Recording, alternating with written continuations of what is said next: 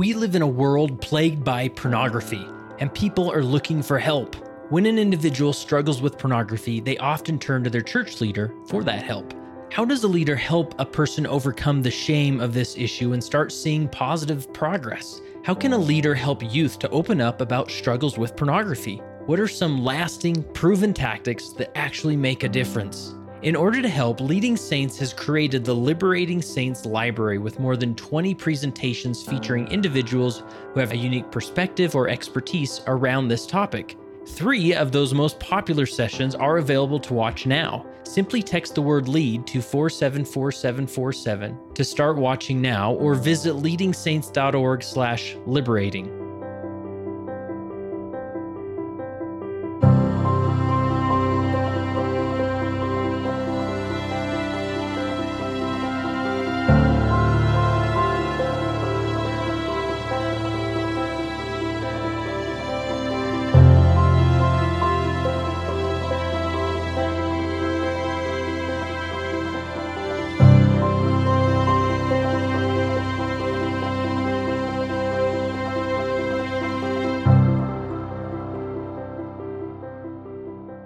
Leading Saints is a nonprofit organization dedicated to helping Latter-day Saints be better prepared to lead. And we do that through content creation, like this podcast, which we hope you will subscribe to. We also have a website at leadingsaints.org with thousands of incredible articles all about leadership in the context of being a Latter-day Saint. We host virtual summits, live events, and also have a weekly newsletter to keep you up to date on all things happening with Leading Saints. Visit leadingsaints.org for more information.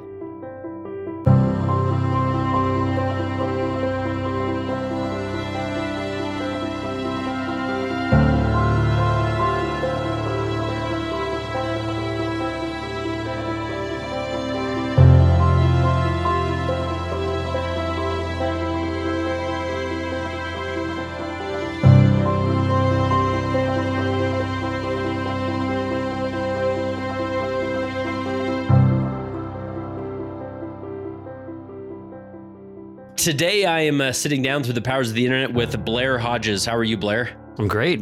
Good to be here. Yeah, I'm glad we finally got this worked out. Some of these interviews, there's some opposition we have to push through from time to time with aligning schedules and whatnot. But many people may recognize your name and voice from the Maxwell Institute podcast, which you were the host for many years, but recently have moved on to your own podcast called Fireside with Blair Hodges. And how would you describe, how has your podcast journey been in general?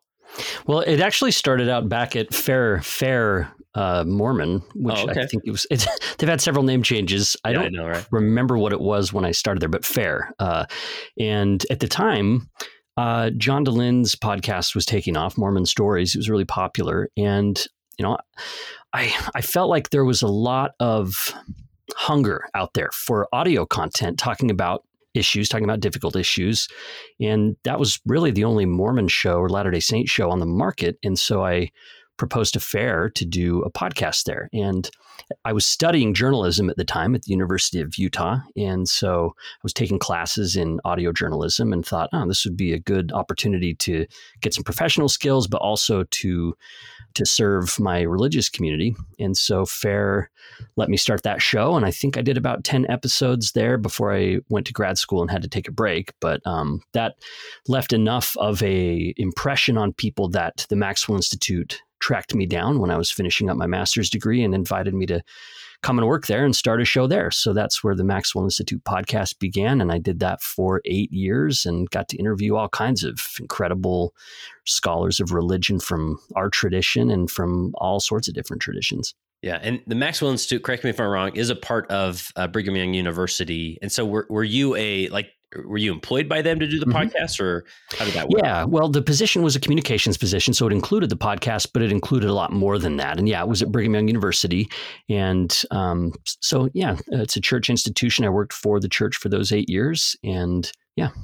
Nice. And how would you describe your own personal faith development? Were you raised in the church, and how did your conviction of the gospel progress?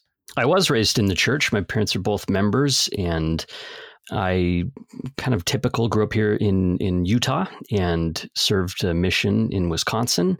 And during my mission, I got really interested in reading a lot. And I read through the missionary library so many times that finally I went to my mission president and said, "Hey, I've read Jesus the Christ 5 times, and can I branch out? I'm also doing my scripture study. Can I branch out?" And my mission president was a great man and encouraged me to do that. So I started reading pretty widely. I read the Quran, and I read a bunch of C.S. Lewis and other things like that, and started meeting with people of other faiths, not just to teach them, but also to kind of learn. I quickly found that if I was just there to kind of send information at them, it was less effective than if I understood where they were coming from and starting from a base of common belief. And in order to do that, I had to listen and I had to learn. And so I made a point to attend as many different religious meetings from different religious groups that I could as a missionary.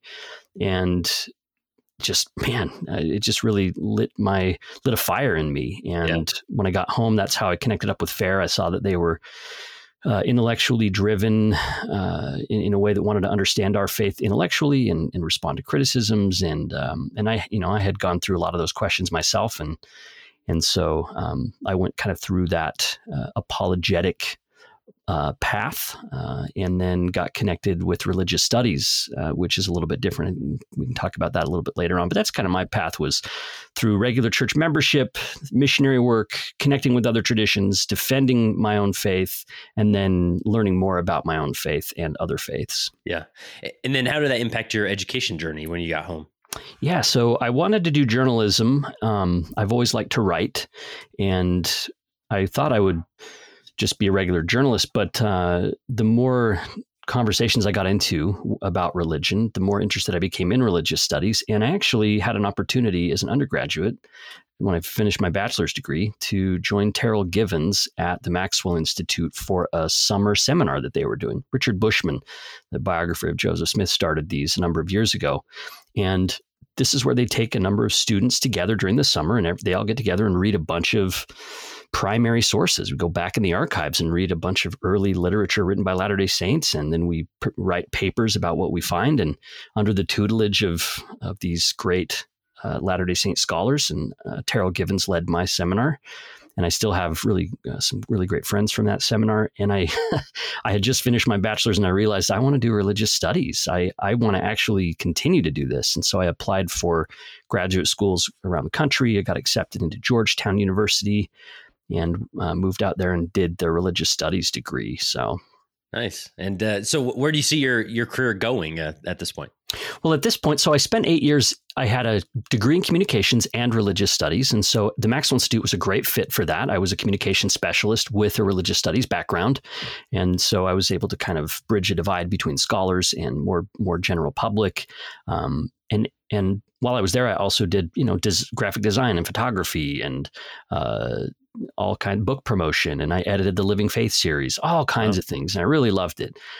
Working there for 8 years, over time, it can be difficult to work for the church. Sometimes for me, I'm kind of a more liberal member of the church. And so, there are pressures there regarding that. And over time, I just felt like, I want to try something new. I was also at my professional ceiling there. I was the communication specialist for the Institute, but didn't really want to go higher up at BYU into the communications department for the whole university. And so I just started looking around and found a nonprofit communications director job. So I actually work in Salt Lake City now at a nonprofit as a communications director. That's my day job. We work on things like homelessness and mental illness and addiction. And then I started my own podcast because I want to stay connected to the Academy and to thoughtful Latter-day Saints and thoughtful people who were Latter-day Saints and people who never were Latter-day Saints, but like talking about religion. And so that's why I started my new podcast. And I don't have to get paid for it. I don't have to worry about it's actually kind of nice to do it as not a paid job.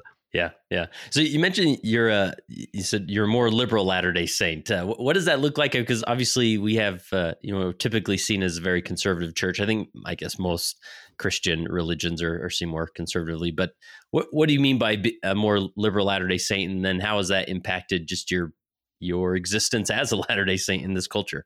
Sure. So over time, I've kind of made a transition from a typical kind of American white male Latter-day Saint who believes in certain things about America and its destiny, or about how politics should work, the role of government, issues like that I just tend to see differently than a lot of church members in the United States anyways. I vote Democrat, for example. I don't know a lot of Democrat Latter-day Saints in my own wards. I haven't known a lot. So, it's kind of a minority position. I see things differently from the church on certain issues, LGBT issues, gender and sexuality issues. So I don't always feel in my heart that I can line up with particular church teachings. And so, that can be tricky. And when I worked at BYU, it was actually, there was so much happening there that was wonderful, and that I felt really good about. I'm really proud of the work I was able to accomplish there, and worked hard to represent the church as a church employee.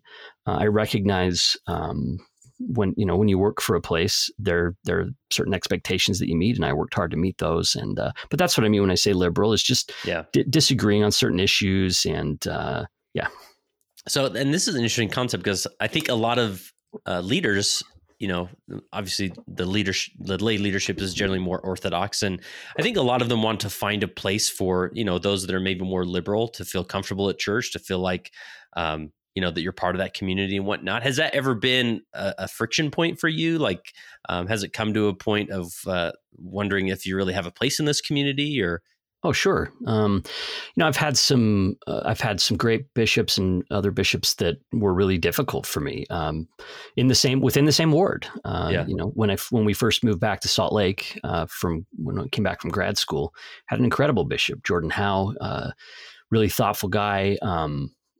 I think when you have leaders that have like bookworms in their wards, he's kind of like nerdy.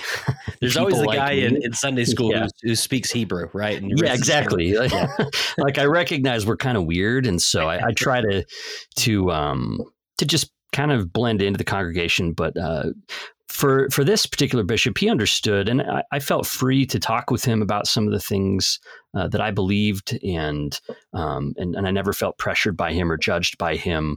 Another bishop just had a lot of problems with anybody who had any kind of disagreement with any particular thing that he believed, and that was difficult. So there's a lot that leaders can do to promote a climate of welcome, and I know for some, it's a really hard needle to thread. They feel like they need to uphold certain doctrines or kind of gatekeep to keep things clear, to keep things above board, and so forth.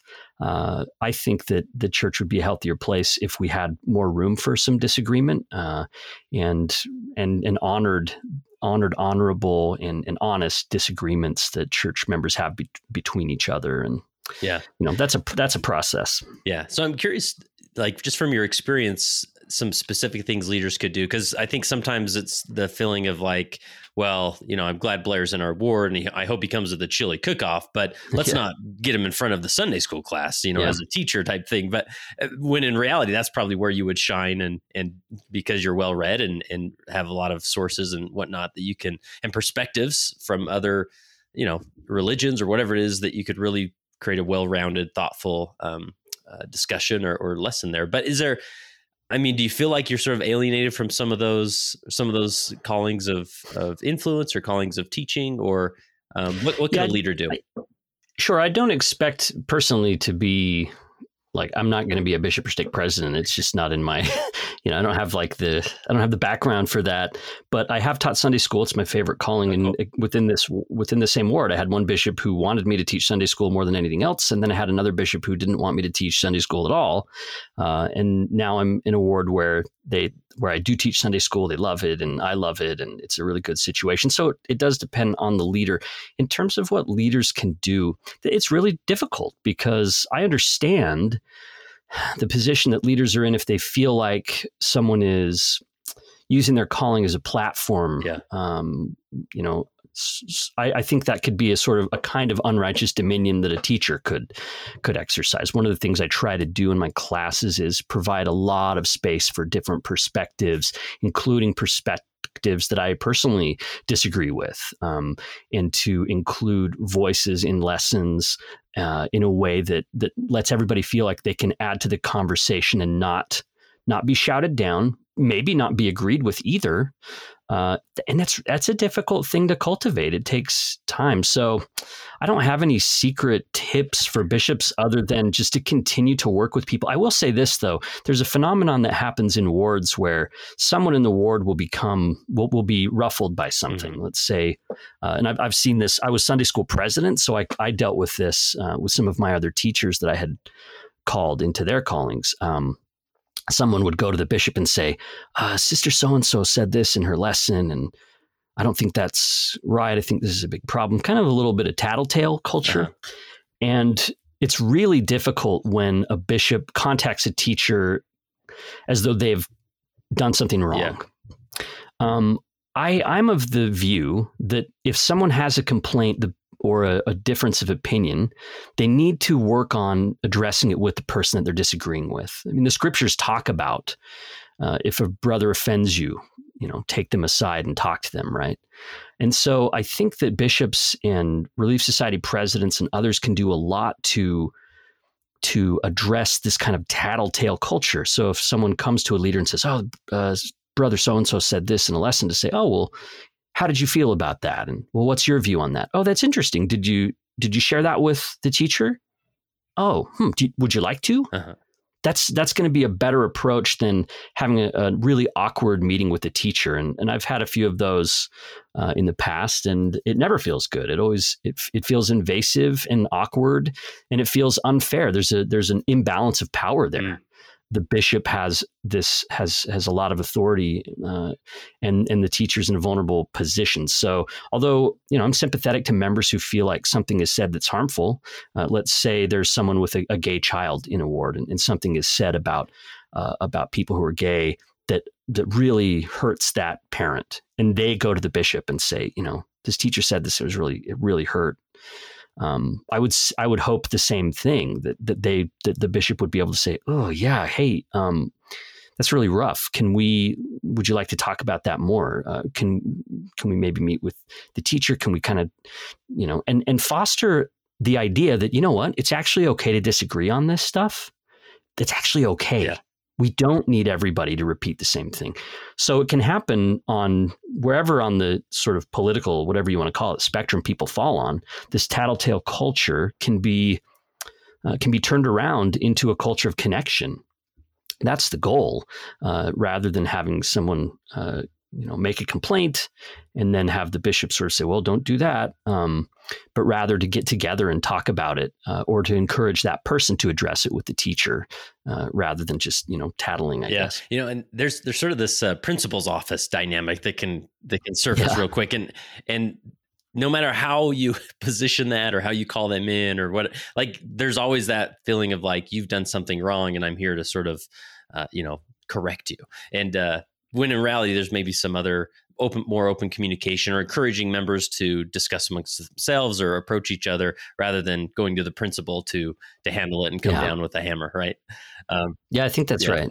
And I'm curious your thoughts on this concept of like teaching doctrine, right? Like, I think generally speaking, I think most members would agree, like in Sunday school or in church, like the hope is that doctrine is taught and understood. And, Elder Packer mentioned as far as the power of teaching doctrine, is more powerful than in changing behaviors than the study of behaviors. Obviously, I'm poorly paraphrasing that, but no, that's word for word.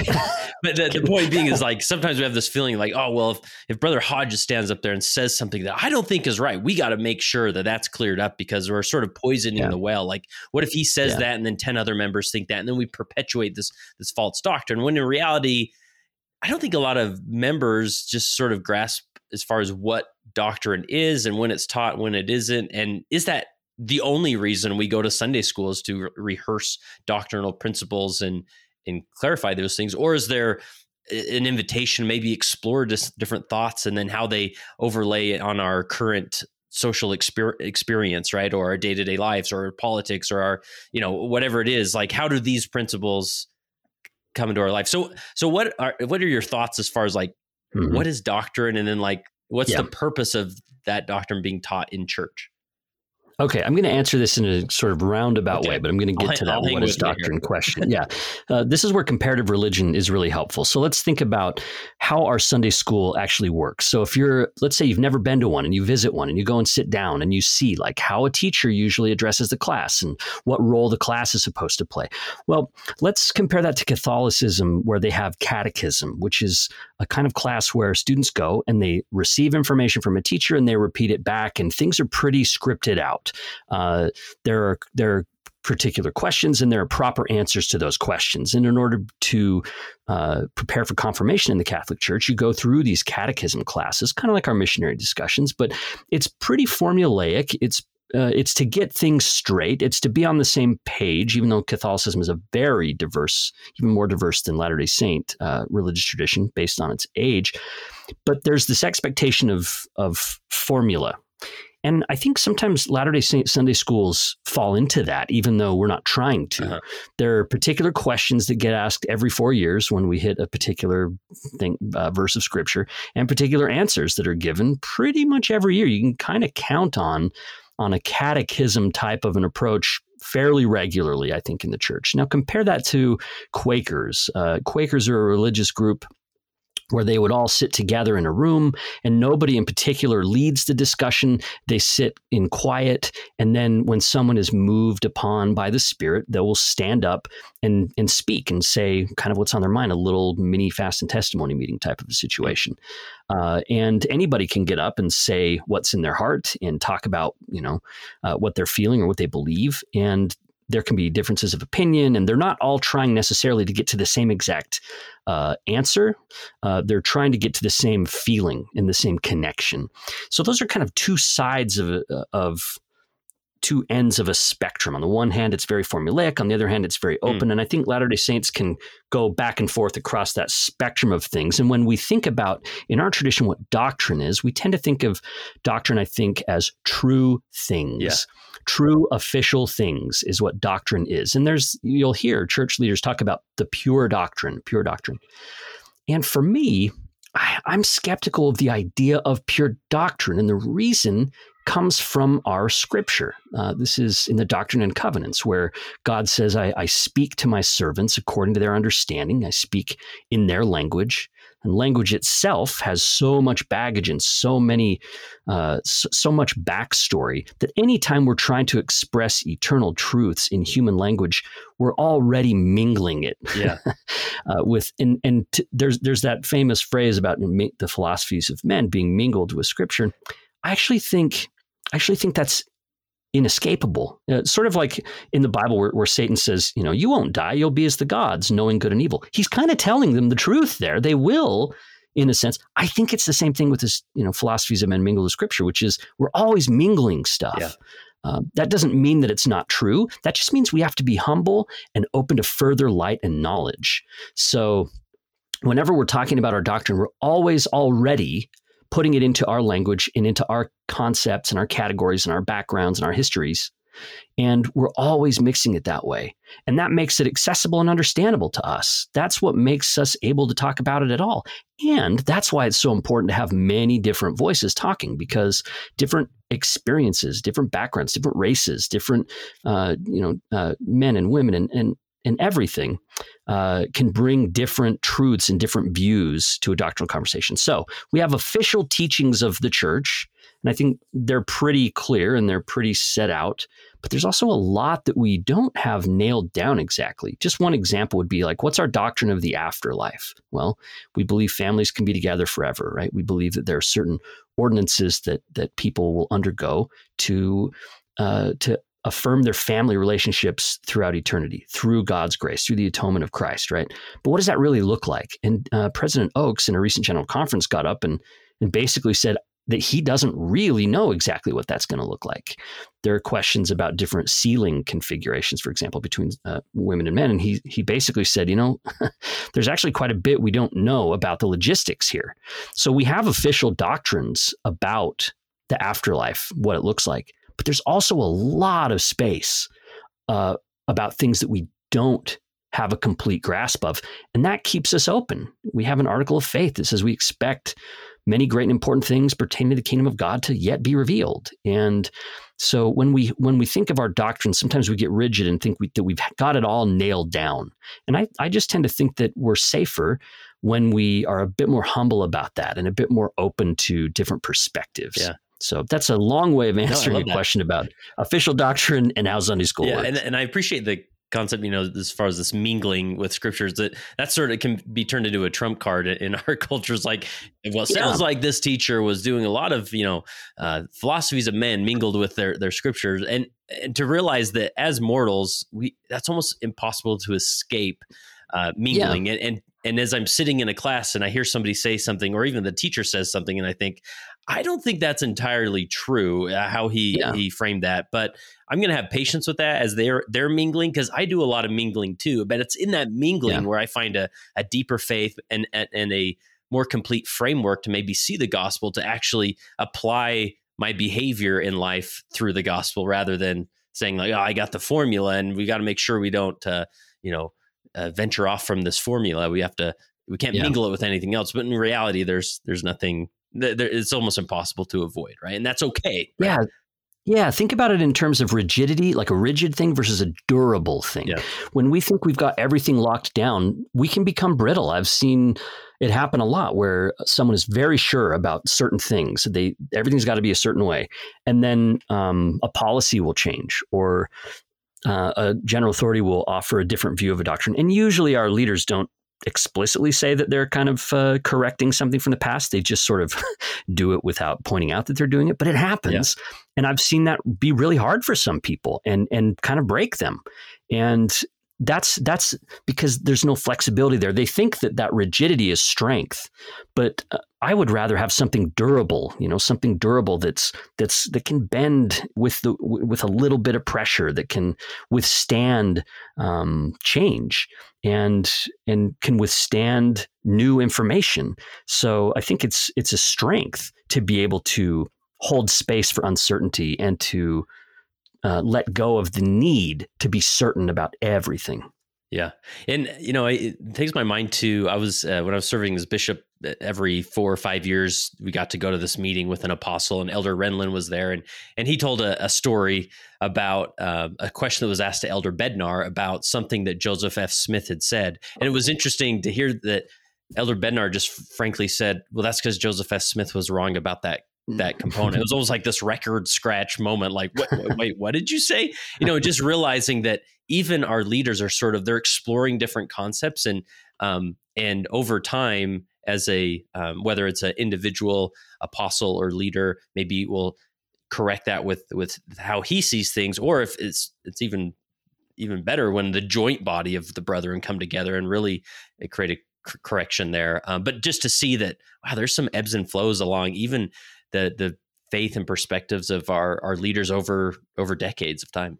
Yeah, that reminds me of, I have a really good example of that happened on my mission. When I was speaking of rigidity, I include myself in this, and here's the story. So as a missionary, as I said, I got to read a ton of stuff, and I started reading a bunch of general authorities. I read all of Joseph Fielding Smith's Answers to Gospel Questions and Bruce R. McConkie's Mormon Doctrine, and I was reading all of these things.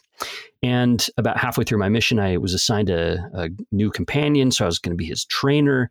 And first day, we're talking about, hey, so what do you do? And he said, oh, I came from BYU. I'm studying epidemiology, which I assume he's right now at this time. Thank you for studying epidemiology. They're desperately needed.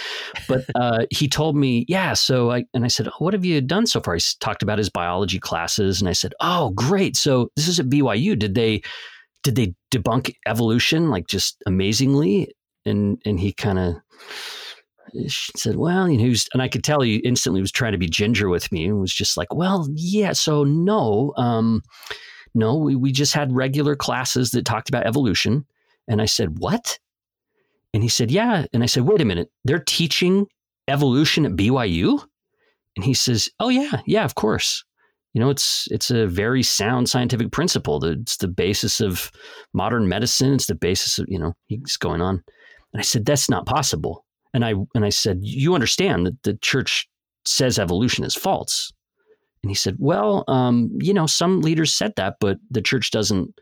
That's not an official teaching now. And I said, yeah, it is. Look. And I went and got my books. I had just been reading Joseph Fielding Smith saying how, basically evolution wasn't just wrong. It was evil. It was the idea of it was atheistic and terrible. And I'm showing him this stuff, and I'm like, look, and trying to make him read stuff. And he was really patient with me. He didn't get upset. He didn't tell me to shut up. But he also didn't try to pretend like he was agreeing either. He just said, look, I have a different view. I understand. I'm not trying to change your mind about that. I'm just telling you, this is what I'm learning in school. This is what I'm learning at BYU. I believe these things. I don't think they contradict gospel principles, but I'm not trying to, you're fine. Like, don't. And he gave me a lot of space, and it kind of blew my mind. I think that's the first time I can remember. That is the first time I can remember seeing a member of the church just say that a prophet was wrong about something, was just wrong about something. And to do it in a way that maintained love and fidelity, obviously, to our tradition. I mean, he was a missionary, so he was out, spreading the gospel message. So clearly, for him, somehow it worked for him to say that a prophet could be wrong about something, but still be a faithful member of the church. It blew my mind. And I think him giving me that space, not trying to convert me, but also not really giving ground either on something that he believed, made a big impact on me. That was the kind of approach. I didn't need an argument. I didn't need him to get, I would have dug in further. Instead, he just planted this seed that later on, I get home and one of the first college classes I took when I got home was anthropology. And the first section was on human evolution through the ages. And I think it would have troubled my faith if I hadn't had someone that I'd seen get through this stuff and find out that it was actually okay. Yeah. And so he was a great example to me. Awesome. Well, Blair, I've obviously completely avoided our planned outline here, but this I was fascinated by the discussion nonetheless. So let's pivot into as we were talking about recording an interview and having a discussion.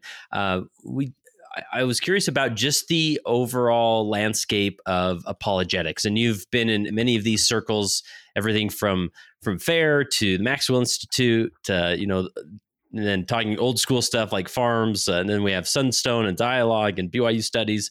And as a lay leader, sometimes it feels like that those are such intellectual crowds, academic crowds that myself, I don't classify myself as an academic. It's sort of almost intimidating to wade into those waters. But then you have somebody in your ward who's in this, dark night of the soul faith crisis, and you want to get them resources and help. And, I think FAIR does a good job of making their articles and whatnot generally available and as good resources. And so maybe a bishop may push somebody that way, or a Relief Society president may say, oh, well, definitely check out the Maxwell Institute. Here's, 5 episodes that Blair did that are fantastic or whatnot. And so sometimes it's hard to really understand what are these resources, and should we be skeptical of some, or should we be fully embracing, or, then we get back into this, the mingling concept. What are these organizations mingling into some of their articles or resources, whatnot? So help paint the picture as far as this apologetic world that's out there that is, I would say, overall helping the church and bringing scholarship to the table and understanding these things. But where should we begin with this discussion? Okay. So, we could begin with the very basics, like the word apologetics itself. A lot of church members may not even have heard this word. Apologetics, apologia, comes from a Greek word that means a defense.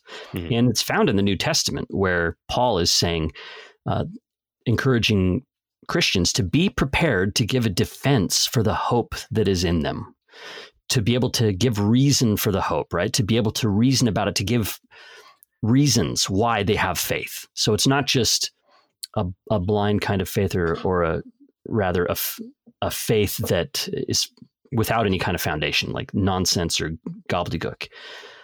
And so apologetics happens whenever someone defends a position. So, you could defending the idea of evolution, for example. You could kind of see that as apologetics in the sense that it's a reasoned defense of a position, of a theory. And so religious apologetics is geared toward helping people who are having doubts or questions about their faith. And it's a way to respond to those. So someone I remember as a seminary student in high school, Nephi mentioned something about snow. In Second Nephi, it says it's a metaphor. And I was like, wait a minute, was there snow where the Nephites were at? That seems like is that a mistake? And I talked to a seminary teacher and he didn't freak out. He was just like, oh, wow, you're a really close reader. That's awesome. Let's check that verse out. And he looked at it, and sure enough, Nephi was quoting Isaiah, and if I remember correctly, and I thought, oh, okay, so this is coming from a different place in the Bible, et cetera. Anyway, he gave me an answer. He had an answer ready, and he was kind about it and interested that I was interested. Those two things together, I think, are really crucial: the attitude behind apologetics and the content of the apologetics. And I think we have to pay attention to both of those things. So getting a lay of the land for Latter-day Saints, there's a lot of different organizations and groups and publications that are made not by the church institution itself, but by church members or former church members that are answering criticisms or defending particular positions. And bishops are in a tough spot. It's not possible to keep up with all. I've never been able to. I mean, it was my job to work in this field, and I couldn't keep up with all of them. So I don't think anyone should be expected to do that. But I do think it's helpful to ask a couple questions of any particular entity. For example, how close to the institution, how close to the official church is any given outlet? And I'll mention some examples here, but how close to it? So you have the Maxwell Institute at BYU. It's not in the church history department. It's not part of Correlation. They don't create Sunday school. They're at BYU, so they're expected to uphold the standards and beliefs and doctrines of the church, but they're at a little bit of a remove. So you might see a little bit more wide-ranging thought there. You will see more wide-ranging thought there, but they're pretty close to the church. We see this with the Religious Studies Center at BYU, another place that publishes books on Latter-day Saint history and thought. We see this with BYU Studies coming out of BYU. So that's pretty close. Then you have a group like The Interpreter, which is a journal that publishes stuff on scripture, and it formerly associated with FARMS, part of that FARMS approach of looking in the ancient world and finding interesting parallels between the ancient world and Joseph Smith's revealed scripture, and so on and so forth. And FARMS isn't around anymore, or did it morph into? Correct. Yeah. So really quickly, FARMS was an independent entity, and BYU went and brought them in and said, we'd actually like to make you part of the university. Will you come in and be part of the university? So they did. And it was combined with several other projects at BYU. There was an ancient texts initiative at BYU that they were combined with, and some other things. And it became the Neal A. Maxwell Institute. So the Maxwell Institute was a combination of FARMS and some other things. And FARMS itself sort of dissolved in a way. It was absorbed into the Maxwell Institute. The Maxwell Institute has a Willis Center for Book of Mormon Studies. And that was kind of the inheritor of the FARMS part. Yeah. So but then the Maxwell Institute changed directors, or not changed directors, but sort of changed direction away from some of that type of like apologetic toward new modes of apologetics. And that's when Interpreter was founded, was to kind of continue in this other vein of things. And so, and Interpreter is not part, or never has been a part of BYU, right? Correct. Yeah. They're an independent entity. So you have them. Same with Book of Mormon Central, which is also kind of an offshoot of the old FARMS. This is John Welch, the man who discovered chiasmus in the Book of Mormon, this special literary formula, Book of Mormon Central. And they're really a place, kind of an outlet that gathers a bunch of the apologetic material and scholarly material about Mormon's Latter-day Saint scripture and puts it up online and kind of turns it into sound bites and stuff for basically repackaging it for younger generations and things like that. So Book of Mormon Central is one. And then you have groups like Faith Matters, which is an independent entity people say that falls more on sort of on the open-minded end of the spectrum. They have a lot of different voices that they bring on their podcasts, and they publish books. And then you have groups that have been around a long time, like Dialogue and Sunstone. And if you have members in your ward that read Dialogue and Sunstone, they're probably more progressive members of the church. They might disagree with the church on social matters, but Dialogue and Sunstone have long been an outlet of really interesting Mormon thought. And it really depends on any given article. Same with Farms, any of this stuff.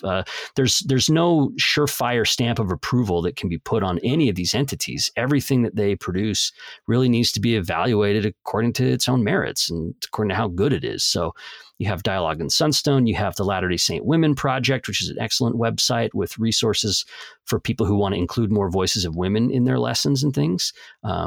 And that's a fantastic project. You have FAIR, as I mentioned.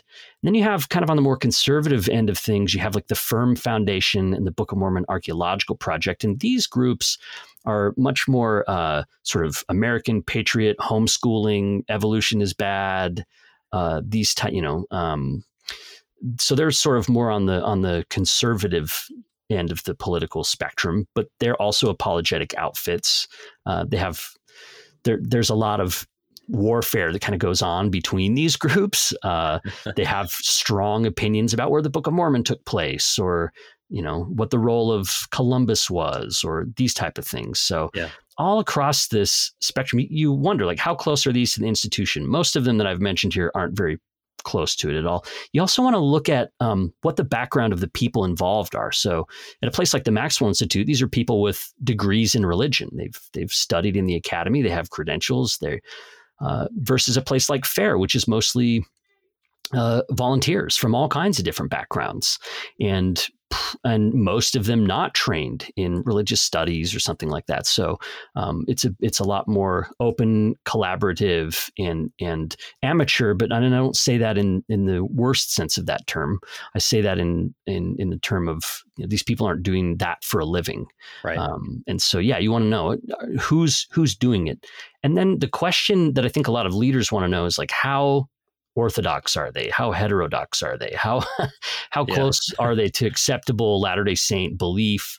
But that gets back to my earlier comments about making space for differences and making people feel welcome, regardless of particular disagreements on particular things. So I think, as I mentioned, the attitude and the spirit of the apologetic is just as important as the content of it. I really firmly believe that. In fact, I believe that if apologetics aren't fundamentally grounded in charity, in the charity of Christ, that they aren't apologetics at all, even if they're trying to defend the church. Yeah. Because without that spirit of charity, without that, then you're not teaching with what the Doctrine and Covenants calls the spirit of truth. It's a great section that says, when you're teaching, are you teaching by the spirit of truth or by some other way? When you're teaching truth, are you teaching by the spirit of truth? So it recognizes that there are ways to teach true things in untrue ways, whether it be through coercion, whether it be through intimidation, mockery, ridicule, anger, division, divisiveness, contention. There are ways to teach true things in untrue ways without the spirit of truth. And so the apologetic approach itself has to embody that spirit of charity, or it's not true apologetics. And that can be found on both ends of the spectrum of these resources, right? That even on maybe the more conservative side, you have this tone of like mocking those who are in disagreement with the church at times. And I don't think that they try and filter those things out. I would assume they don't generally want that to be their message. And then on the other side, sort of this mockery of the orthodox at times. Like, I can't believe, like, with all this evidence, you're still believing, or you still hold on to this principle, right? But so hopefully across the spectrum, you're going to find good scholarship that isn't necessarily, just putting forth ideas and perspectives and facts or whatever it is, without this tone of dismissal of maybe the other side of the spectrum. Yeah, I think that's right. In fact, this is where we could take a page from some critics of the church, where they're able to show empathy, where they show empathy, where they show kindness, where they show openness. It that kind of speaks to that spirit of truth. Now, the particular things they're saying may not be true, but the way they're saying it includes some validation, emotional validation that people really need when they feel vulnerable or when they feel doubtful or whatever. And so our apologetics, our defense of the church has to embody that kind of welcome empathy and giving people the space to differ if it comes down to it, not making ultimatums for people, that there are so many other things that we can embrace together, that we don't have to have every single thing to be part of this community. We don't have to be agreed on every single thing. That's toxic. The other thing is, as you said, it's not that there's no good, all good or all bad entities out here. Nobody believes that they're a villain. Everybody's trying to do something that they believe is, I don't think, I couldn't point to anybody and say, oh, they know that what they're doing is bullcrap. I think, everybody pretty much believes what they're doing. And even the same entity, like I'll give the farms as a great example of this. Some of the old farms stuff is pretty bad. It's aggressive, it's snarky, it's sarcastic, it's mean. But you'll see critics of the church bring this up, like, farms is mean or even fair, right? Fair is mean, And you can point to stuff where they have been, but you can also point to stuff where they've done some excellent things. They've done some things that really could help and that are really useful today. So nobody's all good or all bad. I can't point to any entity that I would say I haven't been able to learn something from a particular entity. So what really matters to me is what's propelling it, what's behind it, where's that charity? Yeah, and really approaching all these organizations, regardless of where you are on the spectrum, of just saying like, I'm probably going to run into things I deeply disagree with, and that's okay. The point isn't that we're trying to get everybody on the same agreement, but the point is to explore these different dynamics in our faith tradition, whether it's doctrine or history or whatever it is, and just being open-minded to the fact that, wow, that I completely disagree with that article, but it's actually okay that article was published, because it's pushing us along, and hopefully we're finding deeper unity as we share diverse opinions. And right. And who among us hasn't changed their mind about something? So, I mean, there are things I've written or produced that I fundamentally disagree with now. So if I confront the fact that I have to argue with myself sometimes, then I have to allow other people that same space of saying, hey, we can actually disagree, and that doesn't make us bad. This is the most important thing I think leaders can do, is make space, make welcoming space for people that they can have their questions, they can have their disagreements. They're reckoning with those. They're grappling with those. And we don't have to fix it all right now. We love them for who they are. We want them to be here because of all this other great stuff too. And there's all this other stuff that we're together on. And that's what matters, is finding that common ground, even when we disagree about really big things. And so anyone who's had to change their mind about something themselves should be able to recognize that they still could be wrong about more things. So they need to, for humility's sake and for charity's sake, give space to other people. And when leaders do it, it can change the dynamic of an entire ward.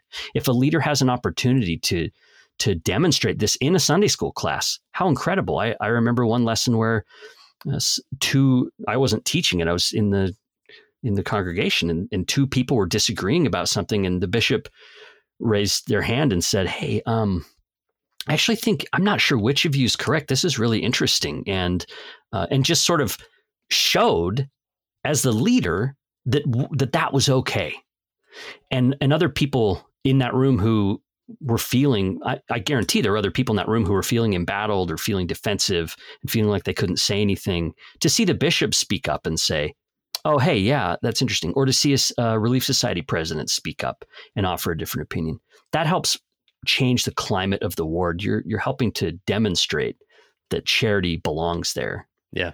And with that charity, like, I'm just thinking with these different resources and organizations. I've rolled my eyes many times at articles in Sunstone or Dialogue, just from my more orthodox conservative perspective. But it's easy to sort of fall in the trap, like, oh, well, I saw this article once they wrote and it was completely off base, and so I'm going to dismiss the organization completely. But to be more open to saying, they have a place sort of in our cultural discussion as we try and find deeper truth and perspective. And there's some things written. There were some things written in Dialogue in the 60s and 70s that I don't know if it's that or 70s or 80s that the Orthodox members completely disagreed with then, but now is sort of embraced as more sound doctrine, right? That's now published by the Church Historian Press. Exactly. Yeah. So just being open to the reality that we can't just dismiss them because of some articles that we completely disagree with, but just realize, these are people that they don't see themselves as a villain, like you said, but they're trying to find deeper perspective and knowledge there, and recognizing true that there are biases in all of these organizations. So it's not like these are infallible people that are that are running these things and publishing and editing this content, but it's messy, right? But nonetheless, we shouldn't dismiss. It's easy to. I get it, because sometimes, like, we need shortcuts. There's so much stuff we do need shortcuts, and there are things that I'm less likely to read, like a certain publisher or certain whatever. I'm less likely to read it based on experience and just like, their academic standards aren't great or whatever. So I get it. I get the shortcuts. But if somebody comes to me with that book and is interested in it, the worst thing I could do is be dismissive and kind of jerky about it, but rather to try to make a connection with them. And this is what I want to say about all of this apologetic stuff. When we talk about people leaving the church, that's kind of the language we use. They leave the church, they become anti-Mormon, whatever we want to say. There's a word that I've really been thinking about for years, and the word is disaffection. And I've noticed this working at BYU, seeing people become disaffected with the church. And you look at the root of that: affection, love. They come to feel unloved. They come to feel disconnected from a spirit of love. They're disaffected from the church. It's a relationship thing. It's about feelings. That's what's at the root of all of this. And we'll come up with intellectual reasons. People will say, I came to think Joseph Smith was a liar, or I came to, I didn't like polygamy, or whatever the issue may be. But behind that is almost always a disconnection from a feeling of being loved in a community and feeling squeezed out, as Patrick Mason talks about in his Planted book. And so that's what we always need to address: people with doubts, people with questions, people that seem to differ with us politically or whatever. We need to remember that we're trying to build affection. Edification and affection is what we're going for here. And that when people disconnect from our religious community, that's why they're leaving. They don't feel welcome. Yeah. That's the bottom line. Yeah. Now, as we talk about, these different resources, I mean, all these ones that you talked about, there's some type of academic standard that they're all trying to live up to. Would you say that's correct? Mm-hmm.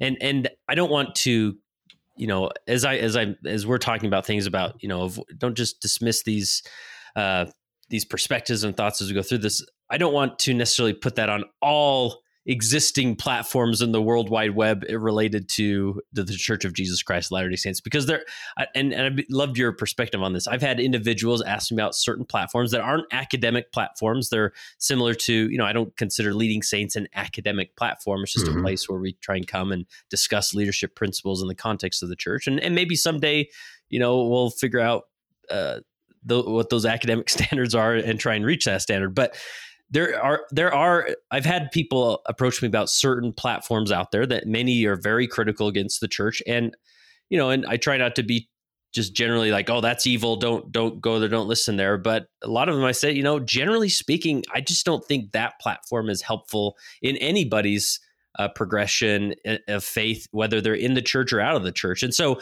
any thoughts as far as like, sometimes we can group in all platforms into this group that we're of apologetics or academic groups.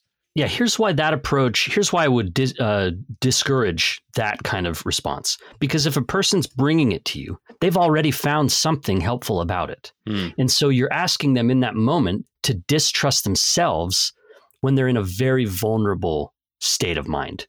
You're basically saying, don't trust yourself. You're basically saying that helpfulness that you thought you felt, you're just wrong about it. So I actually would discourage that kind of approach that would, I get it, because I mean, I feel the same way. If I have a friend who starts listening to a Joe Rogan podcast or something, I'm like, oh, no. Like, don't listen to that. That's very bad. Or I can say, okay, there's something in that show that's connecting with my friend. What is it? And is there something we can talk about? Can I make a connection there based on what they're connecting with there? And connect that to other good things that I like even more.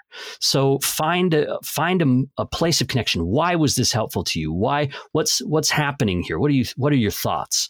And then validate where they're coming from, because the reason that they brought it up at all is because it's already been helpful in a way.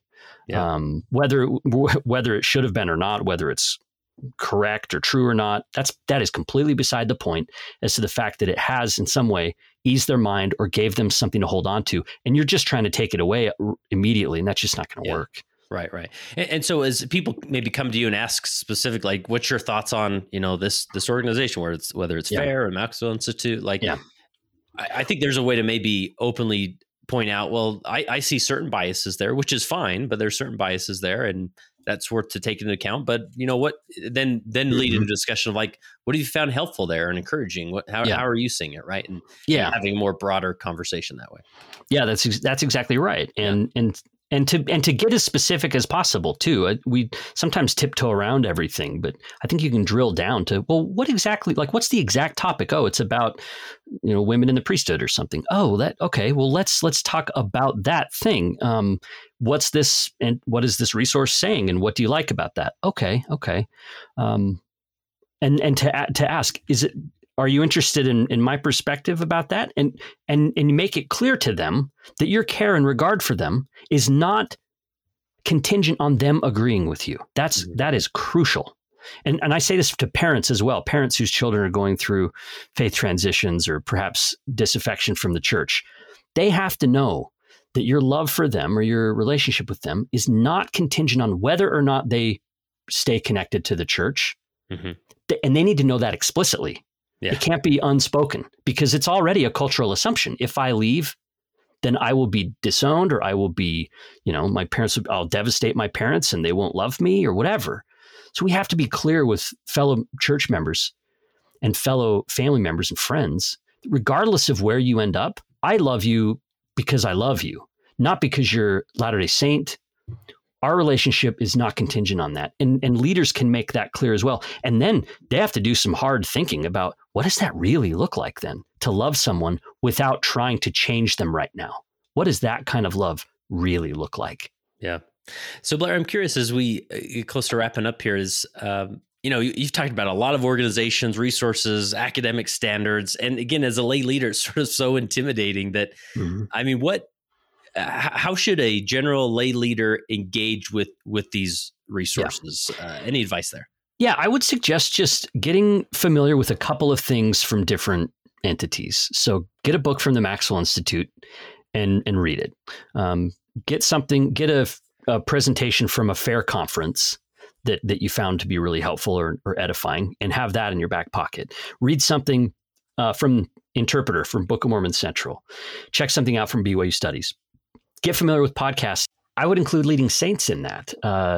You're addressing these kind of issues, not in every episode, but it comes up, right? So have a couple episodes in your back pocket. Read a couple dialogue articles. Just be familiar with a couple of things from different entities to give you a sense, to give you something, your own grasp of the situation. It'll take some time, but really not that much time. That's my recommendation for leaders if they want to connect with all these different things. Just become just become a little bit familiar with them. Check something out. Yeah. Yeah. And I appreciate that, because it's not like nobody expects a bishop to, be reading dialogue cover to cover or, watching every fair presentation. But I think as you do that, you might be surprised, the more, I love attending, and we've sponsored the fair conference the last few years, and man, I watch one and I can't seem to back away from the next presentation. It's just so fascinating to see where people are spending their research and time and articulating those things. So that's helpful. What else have we missed here? I have a few more sort of closing questions here, but any other point or principle that we haven't hit on that you'd like to? One other thing I'd like to point out is that there are different general authorities that have different views about how apologetics should work. And this is really important, because you'll have some general authorities, and I'll mention Elder Holland as an example, who recently spoke at BYU and talked about musket fire and kind of used these military metaphors, and has talked about kind of in aggressive ways about defending the truth. And that upset a lot of people. That upset people who felt like that kind of metaphor does not ring true to their heart. It seems aggressive. It doesn't seem like what they would expect from the gospel. Other people say, oh, of course, like the gospel's strong, and like we got to stand up for truth and righteousness and be bold and, stand for something. So you'll see members of the church, just like apostles and prophets, will kind of have different views on this. And I fall completely in the pacifist camp, although I've been known to fire a musket here and there.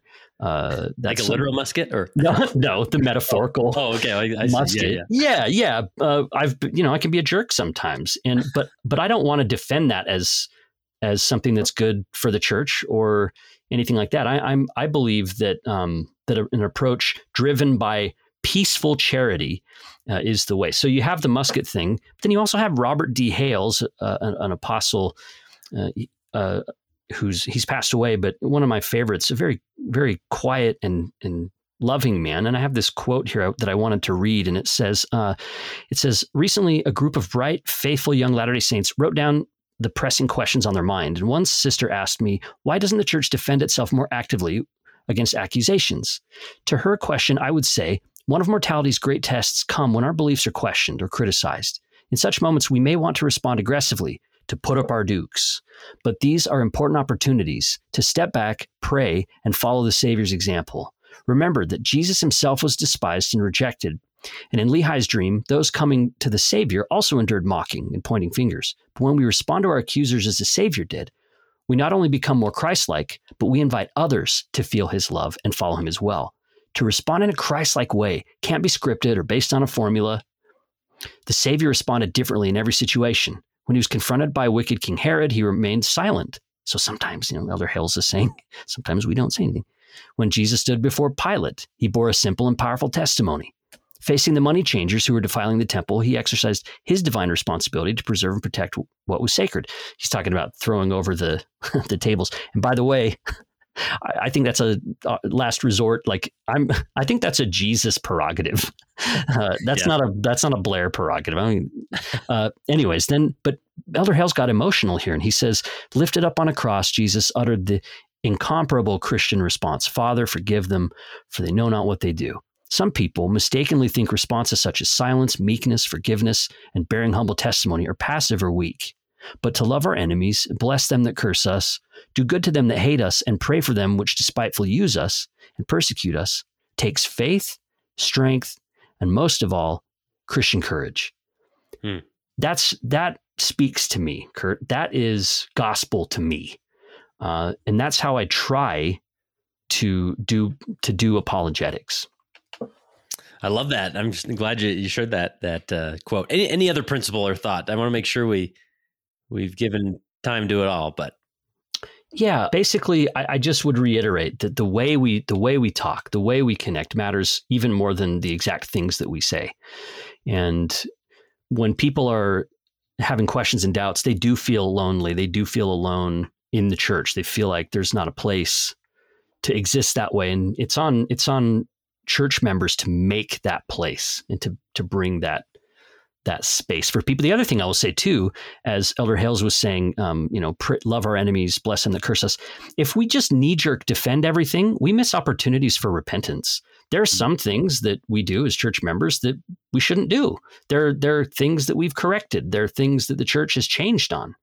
And if our knee-jerk reaction is to treat any criticism like we're being horribly persecuted, rather than to pause and reflect on what the criticism is and see if there's any kind of kernel of truth in it, then we miss the opportunity to repent and change. It's the same in our personal lives. When someone has something mean to say about us, we can reflect on what that is and say, is there anything to that? Why would the person say that? Is there something I can change? And we have an opportunity to repent. The church can do it and individuals can do it. Awesome. Well, Blair, I want to make sure we give a good solid plug for your new podcast, Fireside. What should people, if people search that, and what should they expect to hear, and what type of people you're interviewing? What's your goals with that podcast? Yeah. So the podcast is conversations with really incredible, smart people who have written books or created art that speaks to fundamental religious questions that sometimes maybe don't even seem religious. One of the episodes is called Life's Too Short to Pretend You're Not Religious. And this scholar's argument is that everybody has some kind of religion, something that their ultimate concern, something that they love. And you can tell what someone worships according to how they spend their time, how they behave, how they spend their money, like that. And so at the root, even someone who professes to be a Christian, or in our case, Latter-day Saint, may be worshiping something entirely different, depending on how we behave and how we orient our lives. And that's what Fireside is about, is talking to scholars like him about really interesting issues in a way that talks to Latter-day Saints, but it's not a Latter-day Saint show. It's very broad. You're going to meet a lot of different people. The impetus behind it is the charge that we have to seek wisdom out of the best books. We have a scriptural injunction to seek wisdom out of the best books. And when that scripture was revealed, we didn't have all these Latter-day Saint books. We didn't have Deseret Book. We didn't have BYU Press and all these other, the Maxwell Institute or whatever. This is talking about books throughout the world. And so that's what I'm trying to do, is seek wisdom from the best books and talk to authors about them. So it's really just fun, interesting conversations. And it's fireside because, we have firesides in the church, these kind of special guest speakers that are kind of, higher profile, but also this idea of where that word originally came from, which is a really intimate setting where you can have really deep conversations sitting around the fire at night under the stars and feeling the wonder and the awe of a night sky and feeling the warmth from a fire with people that you care about and who care about you. The feeling of safety and warmth. That's what Fireside's trying to do, is build a place for people to spend time. Nice. And will each episode, or does each episode have a flavor of Latter-day Saint, or does it just happen to be that the host is a Latter-day Saint? Yeah, the host is a Latter-day Saint. And then season 1 has, I believe it will have 10 episodes. It may have a few more, but 2 of those are Latter-day Saints. So it's mostly not Latter-day Saint guests. Introducing them to our listeners. And I'm also trying to broaden that audience out. I'd like listeners. I also wanted a show, frankly, that people could listen to if they've left the church, but they have a hunger and a need for a connection of spirituality, or they want something to be able to talk about with their parents who are still members or their friends who are still members, and say, hey, it's awkward talking about the church or something with them, but this Fireside episode's great.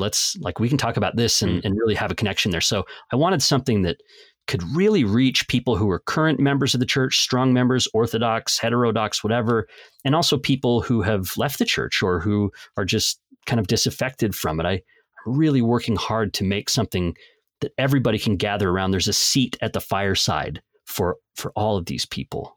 Yeah. Well, I hope people check it out. And obviously, wherever they're listening to this podcast, they can probably just search Fireside and Blair Hodges and should pop up there. And hopefully people check it out. And last question I have for you is, I'm just curious, as you have had this career, this experience of exploring these different apologetic groups and perspectives and academic and intellectual thought, how has that journey specifically helped you gain more faith in and become a better follower of Jesus Christ?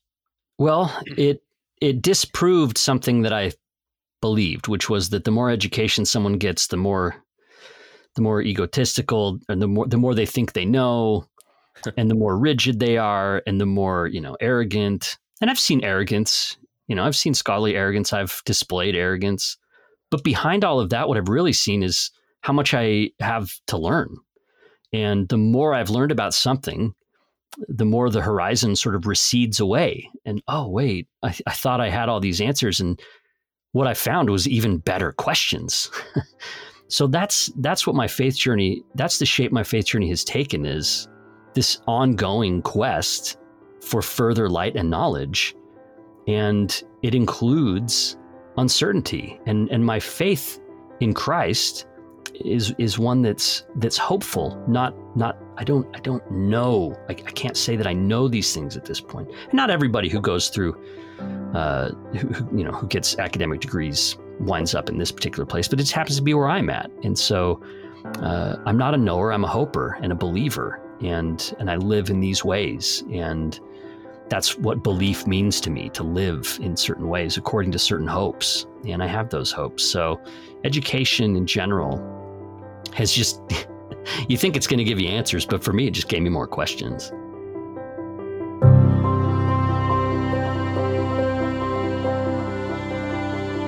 And that concludes this How I Lead interview. I hope you enjoyed it. And I would ask you, could you take a minute and drop this link in an email, on social media, in a text, wherever it makes the most sense, and share it with somebody who could relate to this experience. And this is how we develop as leaders, just hearing what the other guy's doing, trying some things out, testing, adjusting for your area. And that's where great leadership's discovered, right? So we would love to have you share this with somebody in this calling or a related calling, and that would be great. And also, if you know somebody, any type of leader, who would be a fantastic guest on the How I Lead segment, reach out to us. Go to leadingsaints.org/contact. Maybe send this individual an email letting them know that you're going to be suggesting their name for this interview. We'll reach out to them and see if we can line them up. So again, go to leadingsaints.org/contact, and there you can submit all the information and let us know. And maybe they will be on a future How I Lead segment on the Leading Saints podcast.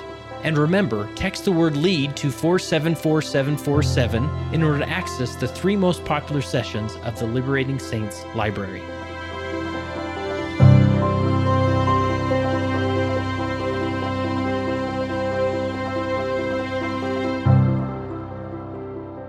It came as a result of the position of leadership which was imposed upon us by the God of heaven, who brought forth a restoration of the gospel of Jesus Christ.